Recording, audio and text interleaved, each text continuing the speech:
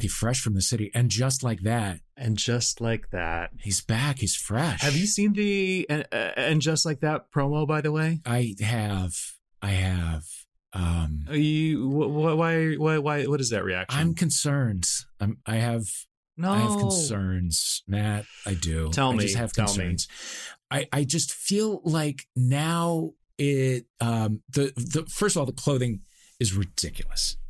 It has crossed over into some sort of drag race challenge that I don't like. I feel like I missed when Rue was explaining it, and I just don't. I don't know. That worries me a little bit. It feels turned up in a way that concerns me. Will I watch every second of it? Of course, yes. Of course, but they don't have Pat Fields, who was the costume designer for all of the series, and so we can definitely see and feel that loss. Yes, but I've accepted it. Okay. I just feel like we have to sort of shift into a mindset that like, oh, these people who were very fashionable in their 30s and 40s are making different choices in their 50s, and they're they're in a different place in their lives stylistically. It's a little Madam. It's a little Waylon Flowers and Madam. For my taste. It really is. It is. Oh my God, you're right. It is. We need to do some side-by-sides. Yeah. I mean, I just have been on such a journey with it because, I love the show so much and rewatch it so much. And there are rumors unfounded that maybe Big is dying. Obviously in the show, who knows if that is true. If it is, I accept it. I've had it, I've been there with him. I've even accepted not having Samantha. Yeah, I've gone on there's been a full arc of that with the, denial and anger and everything. And I am in complete acceptance. We don't need that energy at this chapter of our lives. And by ours, I mean me and Carrie and Charlotte. I just want the explanation more than anything. I want the Samantha explanation, and I want it now. Yeah. But we'll get it. We'll get it soon enough. And just like that, I bring it up because you are fresh from New York City, and I can tell. Yeah, I just did a whirlwind trip to New York that was so fun. Michael is there for work for like a month, and then he's back and then he's there again. So went to see him / to surprise Colleen, birth mom, who you have met, for her birthday. So that was a big success. She was brought into the city thinking that she was going to see Six, the musical, and they were having dinner beforehand. And then the surprise was that I was there with Mirari, who you also know, and she was very thrilled. If I were her, I'd be a little disappointed that I wasn't seeing Six because it's supposed to be great. Oh, so she didn't get to see Six at all? She did not get. No, I was Six. Okay, we were Six. Well, I think you are orders of magnitude better than Six, but that is an adjustment to make. Yes, I'm much less expensive than a ticket to Six. I'll say that. I would imagine that's true. Did you do my favorite autumn New York City activity, which is hanging out in the West Village with a nice hot cup of coffee and watching boys jog by you in fleeces? I did a lot. It wasn't. I'd say the part of the West Village that we were in was a bit of an older crowd, the Julius crowd. Oh, great. Great. Where we were often the youngest people there, which was a real breath of fresh air for me. Lovely. But New York was really showing off. It was at its best, just like the most perfect weather, the most like heartbreakingly beautiful autumn. I love it. The whole thing. God, it was the whole thing. Yeah. My friend Damien Fay, he was there over the weekend, literally sending me pictures from the West Village and just making me seethe with envy. Speaking of being the youngest people somewhere, I am going to St. Louis this week to help my mother pack. She is moving into like an independent senior living community type facility. Oh, wow. Which is great. I've seen the place. It's lovely. There's a ton of stuff for everyone to do. Like, a lot of my friends' parents are already there. Like, people she knows are already there. It's definitely a great move. It's one of these things where people, move in when their place is too big for them, and they have a tendency to, really flourish because they're around people of a similar age, and there's, all kinds of stuff and conversation and community and stuff. So I'm very excited for her. However, from this visit forward, I will be staying in a independent senior living facility when I go home to visit family. And wow. Yeah, because it's a 2-bedroom place and I'm kind of expected to stay there. And I'm delighted. I can't wait. Yeah. The drama that I like, I'm going to identify and expose the hidden tensions and dramas in this place. And I'm gonna stir some shit up. I'm very excited. They are, notoriously horny places. That is what I understand. That is what I understand. Yeah. So, that it's just I'm very excited. I'm excited to be a young whippersnapper in a place that's got like there's a pub and there's an art studio and there's a screening room and there's all this stuff. It's going to be great. It's going to be great. Wow. I'm excited for her for a fresh new chapter. Yes. That's her. And just like that. It is. And it's a show I'd like to see. And much like Brittany, she is free. She's free. Brittany is free. Never thought we'd see the day. We did it. How did you feel? How did you find out? I don't know. I just saw a lot of tweets, sure. And we sort of knew that the day was coming. So I don't know. I will say I spoke to our friend Nigel and he lives in WeHo and he fully went out and celebrated with the people that night. And I was like, oh, what a missed opportunity to not go bar hopping and have Brittany playing in every club and just being drunk and emotional about her freedom. Yeah. How was your experience? My personal experience, obviously, relief. It's just wild as hell to me that this was Tess Barker and Babs Gray doing a show about Britney's Instagram, and then slowly this movement sprang up and was actually spoke the truth and actually freed this woman from captivity. It's incredible, crazy and important. And I'm psyched for all of them. And I also, of course, worry that she's going to be more of a target than ever for the paparazzi and now for just regular people who have a fancy camera in their pocket. Because that picture, people are going to be like, oh, I got to get that picture. And she's not necessarily free from that. I hope that she does get left alone to some degree. God, I hope so too. And maybe you'll get left alone. You won't have people asking you to give a statement on Britney's conservatorship every other day. It's like CNN called. I don't know how CNN has my number. Look, no, I don't know. I met her 8 times 20 years ago on TV. No, I don't, I'm glad she's free. I don't want to talk about it. It's ghoulish. Yeah. But you have led a measured air of authority to the conversation, I will say. Yeah. I've really appreciated your presence in that. Thank you so much. Thanks. But hope it's over. And just like that, it's a new chapter. It's a new chapter. And we have a guest this week who is a fascinating gentleman. He is an actor, a writer, a memoirist. His name is David Pevsner, and he is coming out with a book next year called Damn Shame, a memoir of desire, defiance, and show tunes. His story is super interesting. He is he is fighting ageism and the stigma against sex work, and he's just a super interesting and fun guy. And I can't wait to read this book. Yes, same. But until then, here's David Pevsner. And we're back with David Pevsner. Hello. Hello. Happy to be here. From an elegant closet. Where in the world? It's in Los Feliz, California. Terrific. Ah, lovely. Yeah, great neighborhood. I love it here. A beautiful part of town.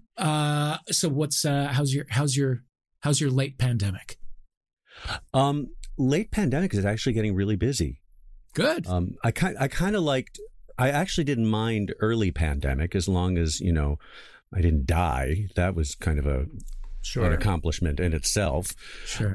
But I kind of like being on my own anyway, and I have lots of things to do, including writing this book and editing this book. So it was fine for about the first 8 months, and then, as much as I like being on my own, it was getting a little ridiculous. Yeah. So, Yeah, so I was kind of craving a little bit more companionship of some kind. And now it's like we're 1 foot in and 1 foot out.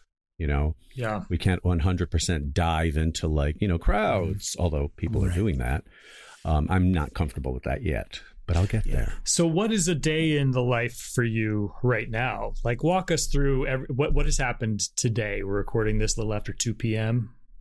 on a Wednesday. Today. Well, I'm in the midst of recording the audiobook for my book, Damn Shame. And so I had a session of that this morning. And then I actually didn't make it. I also take an acting class that I've been taking for years, and I kind of jump into that when I can. I did that briefly today. And then I have you guys this afternoon. I have to do a questionnaire interview for some publicity stuff after I'm done with you. And then my best friend happens to be in town from New York, so I'm going to get to see him for dinner. But in between, there'll be a workout because I got to get that in. I work out here at home because the gym is, they're not wearing masks, and it just makes me uncomfortable. Yeah. Oh, no masks at the gym. But and the funny thing is, on the door going in, it's like, you must wear a mask. You go over to the counter. You must wear a mask. The guy behind the counter is not wearing a mask, and you look, and 95% people are not wearing a mask. Mm-hmm. It just, I'm not comfortable enough for that. So I worked out at home all year anyway, so continuing that. What does a David Pevsner home gym consist of? Oh, it's pathetic. It's pretty pathetic. It's a bench, like a tree of dumbbells, a pull-up bar. But I've also been doing like Tabata class that a friend of mine teaches on Instagram. Great. And I take ballet classes from this great woman, Catherine Morgan, online. Wow. And then I also take yoga. And this is all kind of spread out. I don't do any of it every day. But there's a yoga aimed specifically at men called Man Flow Yoga. And I kind of discovered it, and I really love it because it's not the least bit spiritual. There's no like Zen. There's no like feel that. No, none of that. It's great. So I'm kind of enjoying that. Just whatever I can do to kind of, keep myself. It's hard when you're 62. It's hard. Sure. You're making it look good. You're very kind. I appreciate that. What's your day like besides this, like before and after? For me, similar. Just spent some time in the side yard prison gym that we have set up.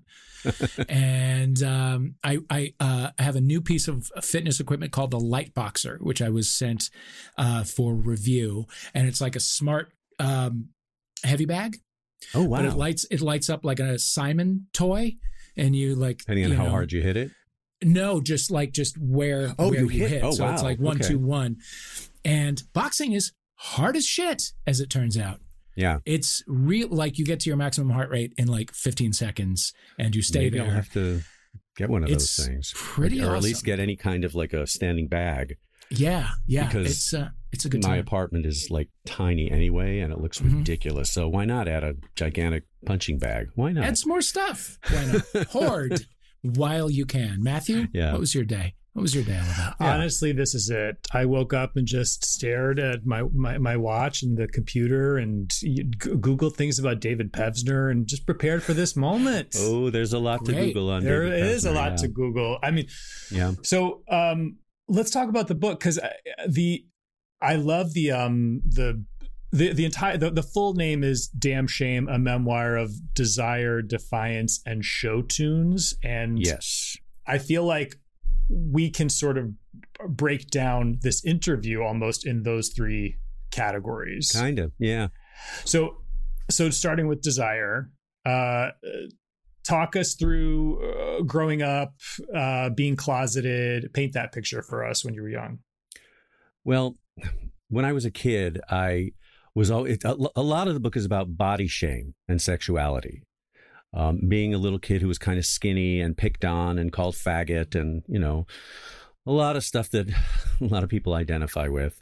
I had no confidence except in being smart because I was a smart kid. And I was also a little ham. I was a little ham bone who put on shows and sang show tunes and all of that. Top of my lungs, not very well. But I was afraid of things like, going to the JCC because I hated to be seen in a bathing suit. You know, my sisters would make fun of me, and they'd be like, woo, woo, woo, woo, and it was just like, oh God. So I just, you know, the whole idea of body, naked, sex, which I didn't know what it was, but I did enjoy using my pillow to kiss TV stars that I had seen, like Brian Kelly, who was the father on the TV show Flipper. Oh, wow. You know what he looks like? Yeah. Look him up. Yeah. And then James Darren from the Time Tunnel. So they were like, I would watch TV, and I was like 7 years old, and I was like, you know, making love to my pillow, essentially. I didn't know that's what I was doing. But so everything was kind of happening at once. It was like confusing that I wasn't, you know, kissing Marsha Brady.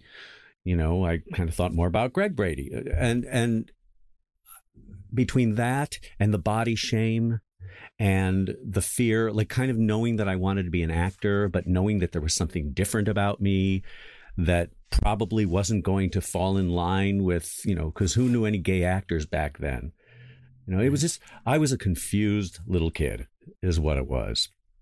But, you know, I always soldiered on. Like, somebody's going to make fun of me with my shirt. I remember this one time we were at a resort in Colorado, and it was, you know, just balls hot, 95 degrees, 100 degrees.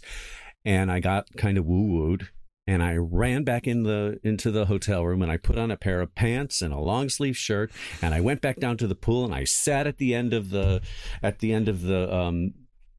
little chair, whatever it was, and just sat there, and it just was like pouring down my face, schwitzing. And that's how I put up with it. So I always kind of made my way through things my way, but I didn't know that all of this, the body shame and the fear of, you know, sexual anything, was all gonna like stick with me throughout high school and college and my early years in New York and, you know, beyond that. It's something that I have focused on my entire life, because it's always been a conundrum to me. I came out very early. I mean, I came out in college. Yeah. And once I did, there was no putting me back in, even in my career as an actor. So, you know, it's so hard to say. That's why the book, in a way, is kind of epic in a way, because it's not just, well, you know, I was closeted as a kid and then I came out and then I dealt with it and blah, blah. There's so much more that has to do with the fact that I was a skinny little kid, the fact that I started to have these attractions for like male TV stars, and in my attractions to other people, that's what I was looking for my whole life. Right. Like I had a really high bar as to what I thought was sexy and hot and cute. And it was just what I did to myself. Yeah. You know? And all of that's like, body shame is something that one typically faces alone. You know, you don't want to confide in people. Right. Young sexual confusion, certainly in the 70s, you just couldn't tell anyone. Right. I mean, so these are things you had to deal with alone, which I always find makes people creative people.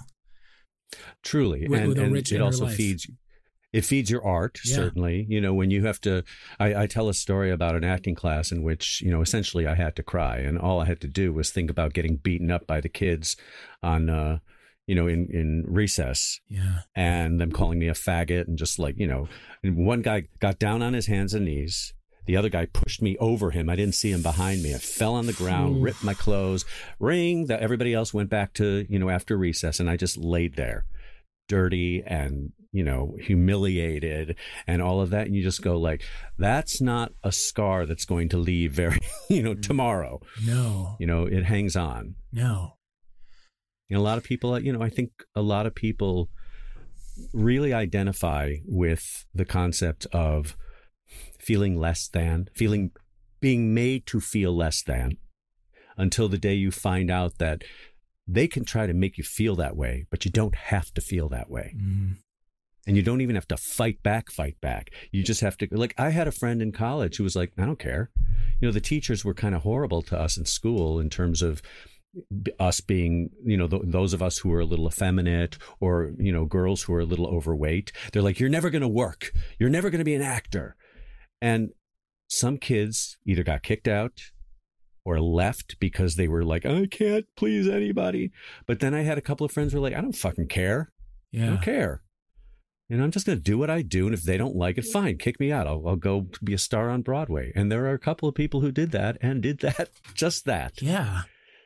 And you mentioned that, there was no going back in the closet for you, including, as an actor. So talk more about like how you're coming to terms with your sexuality intersected with starting your career. It kind of almost didn't.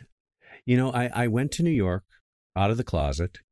I wasn't out to my folks when I moved to New York in 1982. It took about a year for me to get the guts to tell them. And they were fine. I mean, my mom was a little devil's advocate-y about it. Are you sure this is what you want? And my dad asked me if I needed money, which I thought was very sweet. Yeah, as responses go, I mean, I'll take it. He was a little uncomfortable. Yeah. So, but once I did, I mean, I really didn't have a problem. I'll tell you, it was actually later because I was just doing theater. And right. Theater is like, backstage, gay. You don't really have anything to worry about.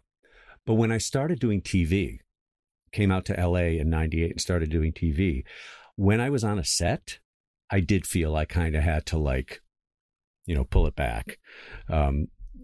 Sometimes the crew can be kind of an old boys club. And there's a lot more of like, hey, check her out. And, okay. Yeah.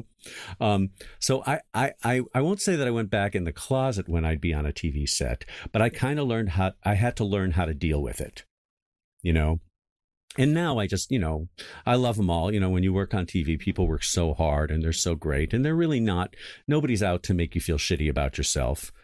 I sometimes will be a little more comfortable in hair and makeup with those guys and, shooting the shit. But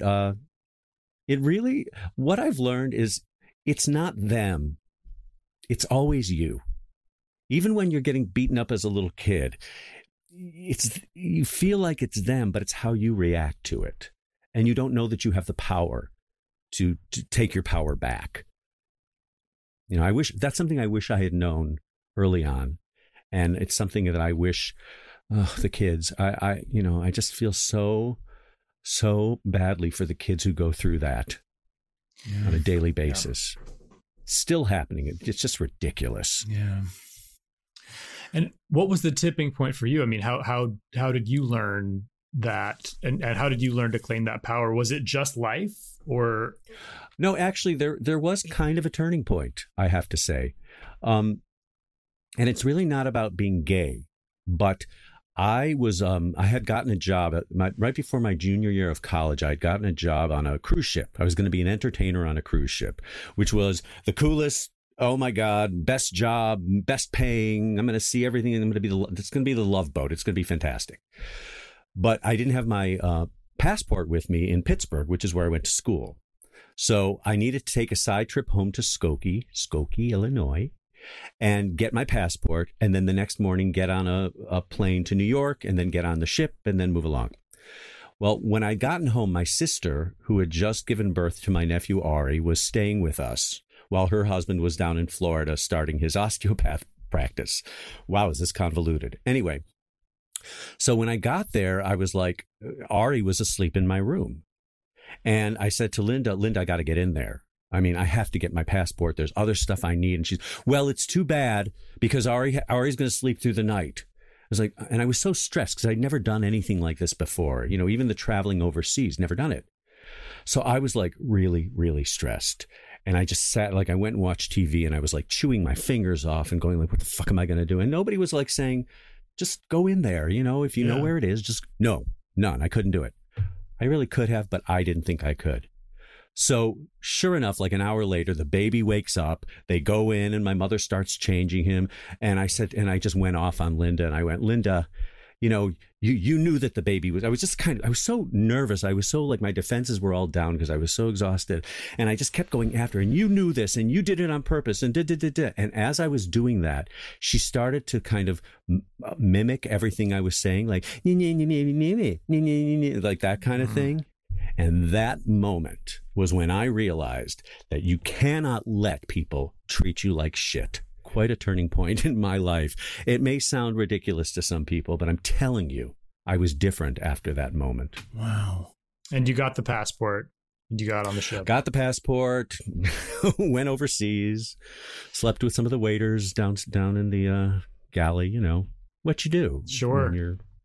You must know Dennis Hensley. Very well. I've done his podcast. Oh, great. And I hope you've traded war stories about life on cruise ships. We haven't actually. Oh, yeah. That's the first. That's interesting. Well, I don't think he hasn't read the book yet. So I think after he does that, because there's a little bit of stuff about the cruise ship on there, but mostly about like who I slept with and who I wanted to sleep with. Oh, sure. Boy. The important stuff. It is. All right. Well, because the whole book is my story, but told through the lens of body shame and sexuality, with a few kind of other things to just fill out this character of David, who starts out as kind of a very innocent, kind of loving, funny little gregarious boy. And as the years go on and I kind of delve more into my sexuality and become more of a man, how things change for me and how I've had to deal with stuff that a lot of people have to deal with. I think it's almost an epic story in that we don't just like one day become who we are. Yeah. You know? Tell us about New York City in the 80s on Broadway. I mean, it has to have been the best of times and the worst of times. Well, the worst of times was before I was on Broadway because, you know, I moved there in 82 and fear of God about sex, of course, you know, just totally for years and years. And you find out about that first person that passes away. There was a guy who was out with a group of guys that I had just met who were all kind of Broadway people. And one guy was kind of coughing a lot all night. And he said, oh, I just started swimming. You know, I think it's the chlorine. I'm going to the doctor tomorrow. 2 weeks later, I get a phone call saying that guy, he died. And he was like the first person that I knew who died of AIDS. But having that kind of ghost over us throughout my time in New York, it was also fantastic. And when you worked in New York City, especially on Broadway, and I did a lot of high profile off Broadway as well, so much fun. I mean, you're part of the community. You know, you're making a living in New York City. You meet fantastic people, whether it's the people you're on stage with, the people who come to see the show. I would highly recommend everyone getting a Broadway show at some point in their lives. Yeah. Because it's a lot of fun. Which ones did you do? Well, the only Broadway show I did was Fiddler on the Roof, the 25th anniversary revival with Topol.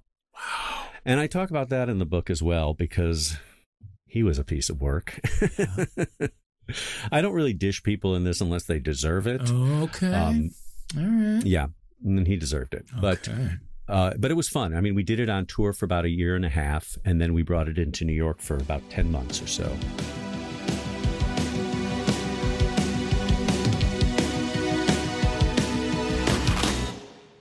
Well, we are into those holidays, and we are back in a world where you can hang out, kind of. But hanging out with your friends does not require special occasions. Some of the best hangouts are just you, some friends, spontaneity, and some Miller Lite. No strict dress code required. Just keep things simple. Hang out with the people you can be yourself around. And since 1975, Miller Lite has been the beer with the taste you can depend on. No games, no gimmicks, just a great beer for people who like beer. People like you and me and my friends and your friends. And whether you're in person or you're still doing a Zoom happy hour, you can count on Miller Lite to bring you and your friends together for Miller time. Miller Lite, great taste, 96 calories. Go to MillerLite.com/homophilia to find delivery options near you. Yeah, you can have Miller Lite delivered to your door. Or you can go to the store. Pick up Miller Lite pretty much anywhere beer is sold. It's Miller time. Celebrate responsibly. Miller Brewing Company, Milwaukee, Wisconsin. 96 calories and 3.2 carbs per 12 ounces. Okay, true story. When I was just in New York with Michael, my fiance, we're bopping around doing some shopping, and he goes, "Oh, you know what I really need is like a nice silk sleep mask." And I said, "Ooh, I want to get one too." And he goes, "Let's go to Brooklyn, and they have good ones there." And I said, "Oh, great. You know, we work with Brooklyn on the podcast." And he goes, "No, I didn't know that. That's so cool. I love that store." And I said, "I do too. Also, I guess you haven't been listening to the podcast." Point is, we got those sleep masks, and I have slept like a baby every night wearing them, but they have so much more than that. Brooklyn Inn has beautiful, high-quality home essentials that don't cost an arm and a leg. I'm talking buttery, soft, breathable sheets, plush and absorbent towels, cozy robes, comfy loungewear, and their customer service, by the way, clearly those people are wearing their silk sleep masks and getting their 8 hours because they're a dream to work with if you ever have an issue. So give yourself the comfort refresh you deserve. Get it for less at Brooklinen. Go to brooklinen.com and use promo code HOMOPHILIA to get $20 off with a minimum purchase of $100. That is BROOKLINEN.com. Enter promo code HOMOPHILIA for $20 off with a minimum purchase of $100. That's brooklinen.com, promo code HOMOPHILIA. MeUndies. Folks, it's nearly the holidays. It's time to lean into comfort. I'm talking about hugs. I am talking about your family's secret recipe for stuffing. Talking about matching PJ sets around a roaring fire. MeUndies wants to help you bring comfort home for the holidays. I love my MeUndies boxer shorts, but I really love my lounge pants. Very soft. They're very comfy. It's just good for lazing about the house, which I think we have all earned the right to do at length this holiday season. And with new classic plaid and holiday sweater prints, MeUndies is turning up the comfort this holiday season. Their undies, their loungewear, their sleepwear are made out of soft, breathable, stretchy fabrics that are just ideal for getting cozy by the fire with a cup of hot cocoa. Ooh, can't you just taste it? Make the whole family smile with matching PJ sets or spoil your partner with plush robes and slippers. Whatever you decide, everyone's going to roll into that new year comfier than before. They're available in sizes extra small through 4XL, and they got a little something for everyone on your list. They got a holiday gift guide if you're looking for some inspiration. MeUndies has a great offer for Homophilia listeners. For any first-time purchasers, get 15% off and free shipping right to your door. Your days of fighting for your life in the mall parking lot are behind you, my friend. To get 15% off your first order and free shipping and a 100% satisfaction guarantee, go to MeUndies.com/homophilia. That is MeUndies.com/homophilia.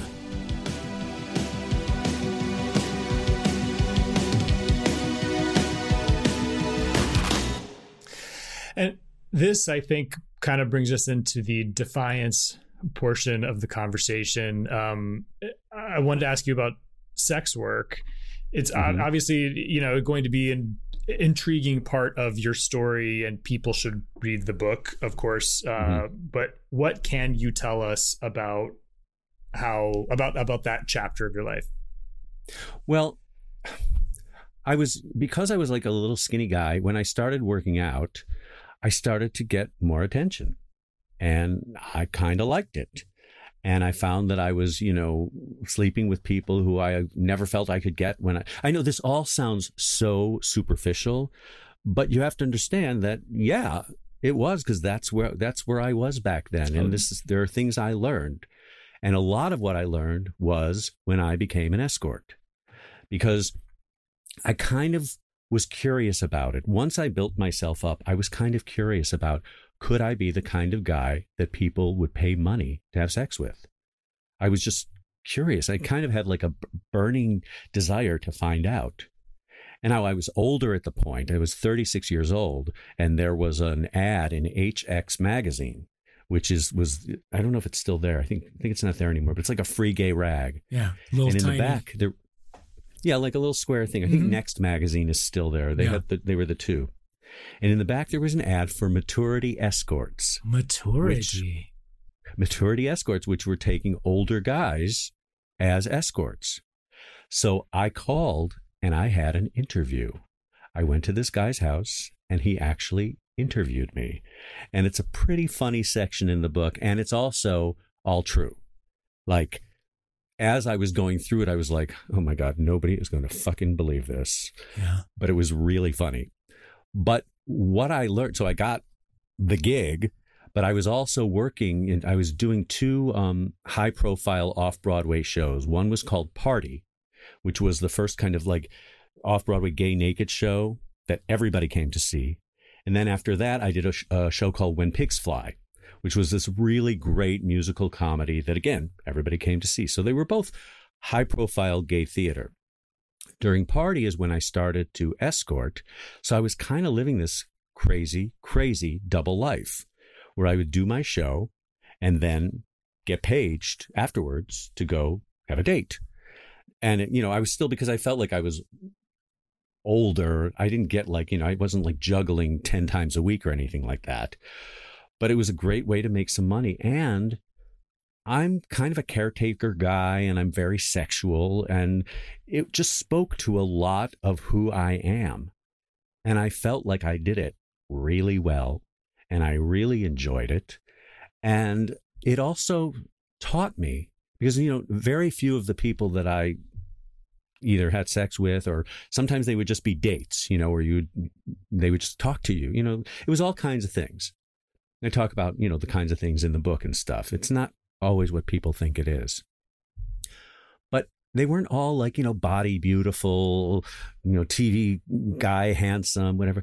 A lot of them were just regular guys. And some of them were like overweight. Some of them, it didn't matter, because I learned to really like look into a guy a lot deeper than I used to, It was more about the connection that we made. And I was able to make a connection with everybody as long as they weren't assholes and they didn't smell. But it really showed me, it got me out of that head of you have to be built and gorgeous and 10-inch cock and, all that stuff. I really loved it. I loved these guys. I had great clients, and it was a great way to make money outside of my theater stuff. I've always been a juggler. I have always done 5 things at once. Like now I also have a personal organizing business, and I also dramaturg some shows for people and the book, and I'm an actor and whatever. But that's what I was doing. And there was one time where I finished off with a guy in a hotel room and I was getting dressed. He's like, "Can I ask you something?" And so he went over to his suitcase. I was doing Party at the time, and he pulled out the program from Party, and he had seen it just that night. Wow. When I walked in, because at the time, it wasn't online they were selling over the phone, so that he hadn't seen my picture. And he's like, he wasn't going to say anything to me about it because he didn't want to like upset me. And we kind of laughed about it. So I said, okay, but just don't tell a lot of people about it. He goes really deadpan. He goes, "I'm from Dubuque. Who would I tell?" Oh, I love him. I'm still kind of tripping on maturity being 36. Right. Well, that's a tough one. Yeah. I mean, back then, it's the 90s, I think that there was... I assume. Yeah. And I think that, now we're a little more clear on what... Daddy, Sure. like... Otter, right, Twink. Right. Back then, you were just like, and you were just older. Yeah. If you were 36 years old. And during this time in your life, what was your dating situation? I have never been a big dater. Yeah. And I think a lot of it has to do with some of the choices that I make. That I did have a relationship that I talk about in the book, like my first really serious relationship. And it was a shit show. It was so tumultuous. But I came out of it a much better person, because it made me realize that, like, I've made choices in my life, and you can judge me on them if you want, but I stand behind them all. And if you don't want it, then don't be around me. But I think that subconsciously through many of the years, I didn't date a lot because either choices that I've made, or when I wasn't working and I didn't have a lot of money. It's not fun dating when you're poor. It's just not fun. Right. So, plus I'm a bit of a loner. So like like right now I'm talking to you guys, and because of COVID and stuff, I feel like my mouth is going 9,000 miles a minute. Not at all. That's because I really don't talk to a lot of people. Not at all. Let it out, David. Blah, blah, blah, blah, blah, blah, blah. Let it out. But yeah, I do spend a lot of time on my own, and I always have. Yeah. So, but yeah, I love a relationship, but it'll happen, when I'm 89, if I'm still here. We'll see. So now you are 62, and I'm 62. You've got quite a fan base, partly through a blog of erotic photos, and you are again sort of getting back to defiantly, celebrating your body and in the face of ageism and all of the stigmas of the queer communities. Talk to us about your perspective there. Well, the first time I ever posed nude was for Tom Bianchi, the photographer Tom Bianchi, back in 1989. And that was kind of a revelation for me. It was something I really enjoyed. He was great. And I did a couple of shoots for him, and then did a few more living in New York. But when I came to LA, I met a lot of photographers who either asked me to pose for them or I asked them. There was no real outlet to put the photos anywhere, though. So they were either like, sometimes they'd be in an exhibit or in a coffee table book. But I think it was around 2008 where all of a sudden I was really getting the sense that we weren't progressing when it came to nudity and sexuality, especially gay sex. That people, the right wing was starting to speak up more and, calling the gays disgusting and gross. They always had, but they were starting to get a little more power, and they were starting to move into government more and speaking up there. And you can tell now where we're at with that. It's like intense. So I started to kind of go like, what am I going to do with these photos? Because I've always treated it as an art project. I've always tried to go run the gamut from really arty and really esoteric to just like XXX boom. And I discovered Tumblr in 2013. And I noticed that people were like, Tumblr was everything. You could like put up your dinner. You could put up, I picked these flowers. You could pick up, I fucked this guy last night. I mean, there was just so much that you could do, and it was easy. And as you know, I'm a computer idiot. So it was easy, and I figured I can do this. So I started setting up a gallery, and I had so many photos stored up from so many years. And then I also was taking more shots with more photographers, and I tried to put them into like sets where, they kind of either told a story or just an artier way of just throwing up photos.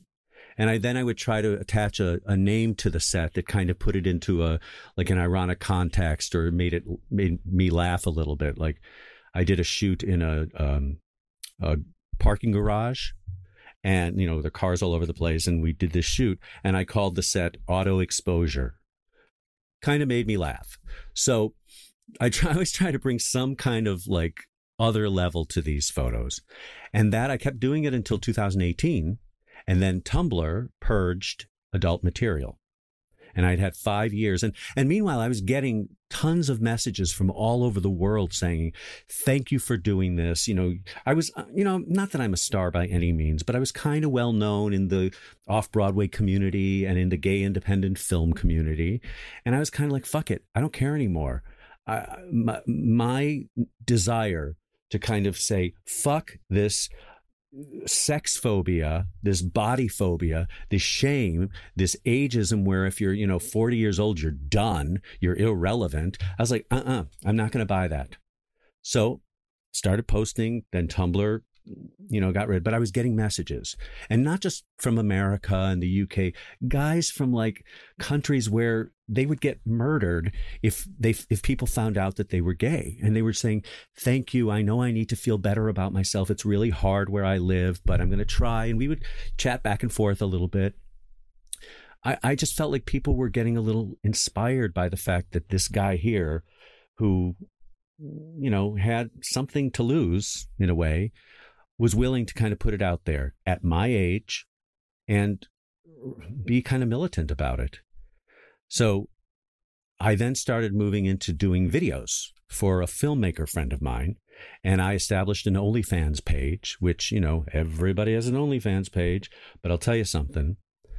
I started to post the videos when COVID happened because, you know, I wasn't going to be working. I couldn't do my personal organizing. I wasn't going to be acting. And I was okay financially, but I just thought, I don't want to worry. So I set that up. And that's what got me through the pandemic. And I treated that exactly as I treat the photo sessions, etc. I try to bring some art to it. They run the gamut from arty and esoteric to XXX, but I'm very thoughtful about how I do it. And I kind of love it. It's in my blood to be this kind of provocateur, sensualist, exhibitionist, but for the purpose of feel free, feel better about your bodies. Don't let people shame you. Don't, you know, when I see these guys in the locker room, you know, they put their towel around their underwear and then they pull their underwear off. I'm like, oh, what is that? You know, why is it such a big deal? Like when stars, you know, when naked pictures come up and they're like, oh, I'm really sorry, I shouldn't have done. Fuck that. No, it's not a big deal and it shouldn't be a big deal. How often do you come up against stigma against, you know, people who have been naked online or done sex work or whatever? Is it as intense as it was against gay people when you were starting on Broadway? Let me think about that. Well, I mean, I had a couple of agents who discovered my photos and dropped me. Yeah. You know, but for the most part, yeah, they're the trolls. You know, it's mostly like the online trolls, the anonymous ones who like to say, you know, ugh, he's ugly. Ugh, he's old. Ugh, why is he doing it? He's, you know, they have to wipe his ass in the old folks' home and then he takes his pictures. I mean, stuff like that. Or Dennis Hensley's favorite one, because when we talked about this, he said, my favorite line that somebody wrote about you was puke. Fuck them. But I get tons of support too. And right. I don't care. I have a mission. This is my anti-body shame, anti-ageism, pro-sexuality mission. And I'm hoping that, you know, is it going to affect my acting career? I don't know. I still act, you know. I still have my clients. I still enjoy doing everything I do. I have this book. You know, the book came out of just, I have so much to say about this, you know, and my history when I was a little boy to high school and college and growing up and this and that. I have some pretty funny stories in there that all have to do with this kind of journey that I've been on. And so it's all, a friend of mine who's a producer for Disney, I had said to him, is my kind of erotic presence online, is that going to stop you from ever hiring me? And he said, well, we're Disney. He said, however, if this is important to you, if this is something that you really want people to hear about, he said, then don't let that kind of thing bother you. You have to go full throttle into it. And I said, yeah. And that's when I found my wonderful editor, Scott Sellers. And that's when Random House Canada decided to publish the book. Something started to change, and now it's full steam ahead, you know. And I'll take the chances because I really, really believe in it. Well, and then there's the show tunes portion of your story. Yes. You have a 40 plus year career now. What if you could nail it down, what has been your proudest moment as an actor or most defining role or experience? Well, I have to say that show When Pigs Fly that I did, it was there's a line in one of the lyrics, just to be in it, you got to be out. It was unashamedly gay, but it was so clever and so funny. And I mean, it's the best show I've ever been in, except for when I've done Broadway Bears. Oh, yeah. The fundraiser that they do in New York. I did a couple of those, and those shows are just bonkers. They're so good. But I think When Pigs Fly, because it was just so blatantly gay, and because it was so clever, And because the lyrics and the song, I mean, I've always been a musicals guy, but I kind of wanted to write. And I started to write kind of dirty poetry. A friend gave me a computer, like this shitty computer. And I just started to write poetry about my fantasy about being a porn star. And I was actually a naked maid for a while. That's an interesting story. But I wrote a song about it. Yeah. And then I also wrote a song about high school gym class, the showers in gym class, and how horrified I was that I had to like get naked and take showers. And so what was going through my mind, it's a trio of three gay kids, like just in horror because of having to take showers in gym class. And I started to attach melodies to those. And I thought, well, this stuff from When Pigs Fly is so funny and smart. And I think that way, except dirtier. Yeah. So I put those songs together. I found somebody to help me like lay down a track. And at the time, a friend of mine said, hey, they're doing this review in Los Angeles and they're looking for songs. I had mentioned to him that I was kind of writing these dirty little ditty things. And he goes, they're looking for them. And I said, well, this stuff's not very marketable. It's, like I'm a perky little porn star from school. I just didn't think it was going to make it. It's a pretty filthy song, but funny. He goes, David, it's called Naked Boys Singing. And I thought, oh. So I sent the songs off and they used them. And 20 plus years later, it's still playing. So I found that very encouraging. For sure. And I love, I'm not always writing songs, but I think some of my best writing is in my lyrics because it's whimsical and it's funny and I go a little filthier than some people do, but thoughtful, very thoughtful. Yeah. Let's talk about all-time favorite show tunes. If show tunes is in the subtitle, do you have an all-time favorite? Is there one that just stops you in your tracks every time? Well, I think there's the two that started me wanting to perform when I was this little boy, and we had this hi-fi stereo, the kind with the TV in the middle, and then the record player was on one side and whatever, and it smelled like it was burning as it warmed up. My parents had the Funny Girl original cast album. Okay. And I would put on Don't Rain on My Parade and I'm the Greatest Star, and I would belt the shit out of them when nobody was home. Yeah. And, those were the two that I think were the most inspirational to me getting started. Yeah. And then after that, I just liked anything that was on Broadway, from Rodgers and Hammerstein. Sondheim, I didn't get Sondheim for the longest time. It was like too complicated. I wanted, I'm as corny as Kansas. That's what I wanted. But as I got older, oh my God, you start to realize what that man is doing. And, it's just fascinating stuff. So, yeah, I would take out albums from the library and I like at Seesaw, the original company of Seesaw with Michelle Lee, and, belt out Nobody Does It Like Me. Right. Or, yeah. Just everything. I just loved musicals. Yeah. What about in the last 10, 15 years? Have you seen anything? Not as much. Halfway recent that you've loved? No. Well, okay. I think the last thing I saw that I really loved was the last Broadway show I saw, which was Once. I don't know if you saw Once, the stage version of the film. Yeah. Beautiful. Just a great, great show.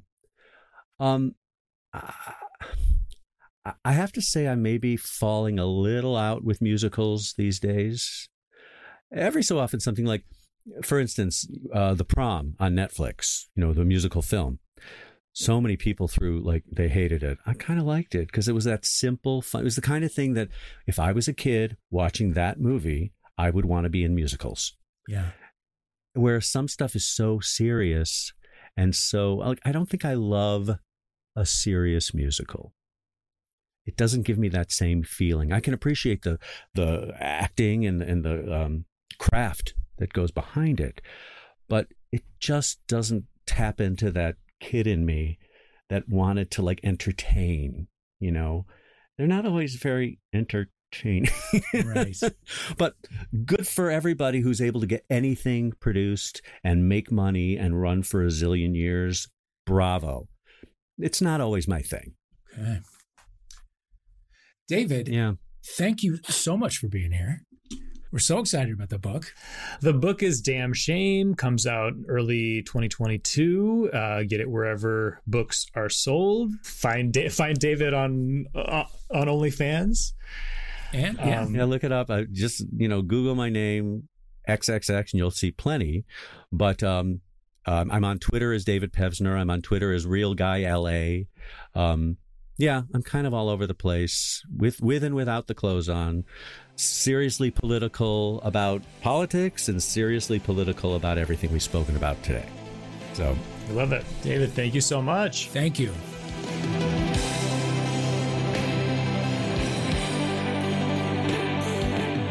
Homophilia is a World of Wonder production, produced and edited by Kate Moldenhauer. Special thanks to Randy Barbato, Fenton Bailey, Steven Sims, Edward Bochniak, and the whole team at World of Wonder. We love you!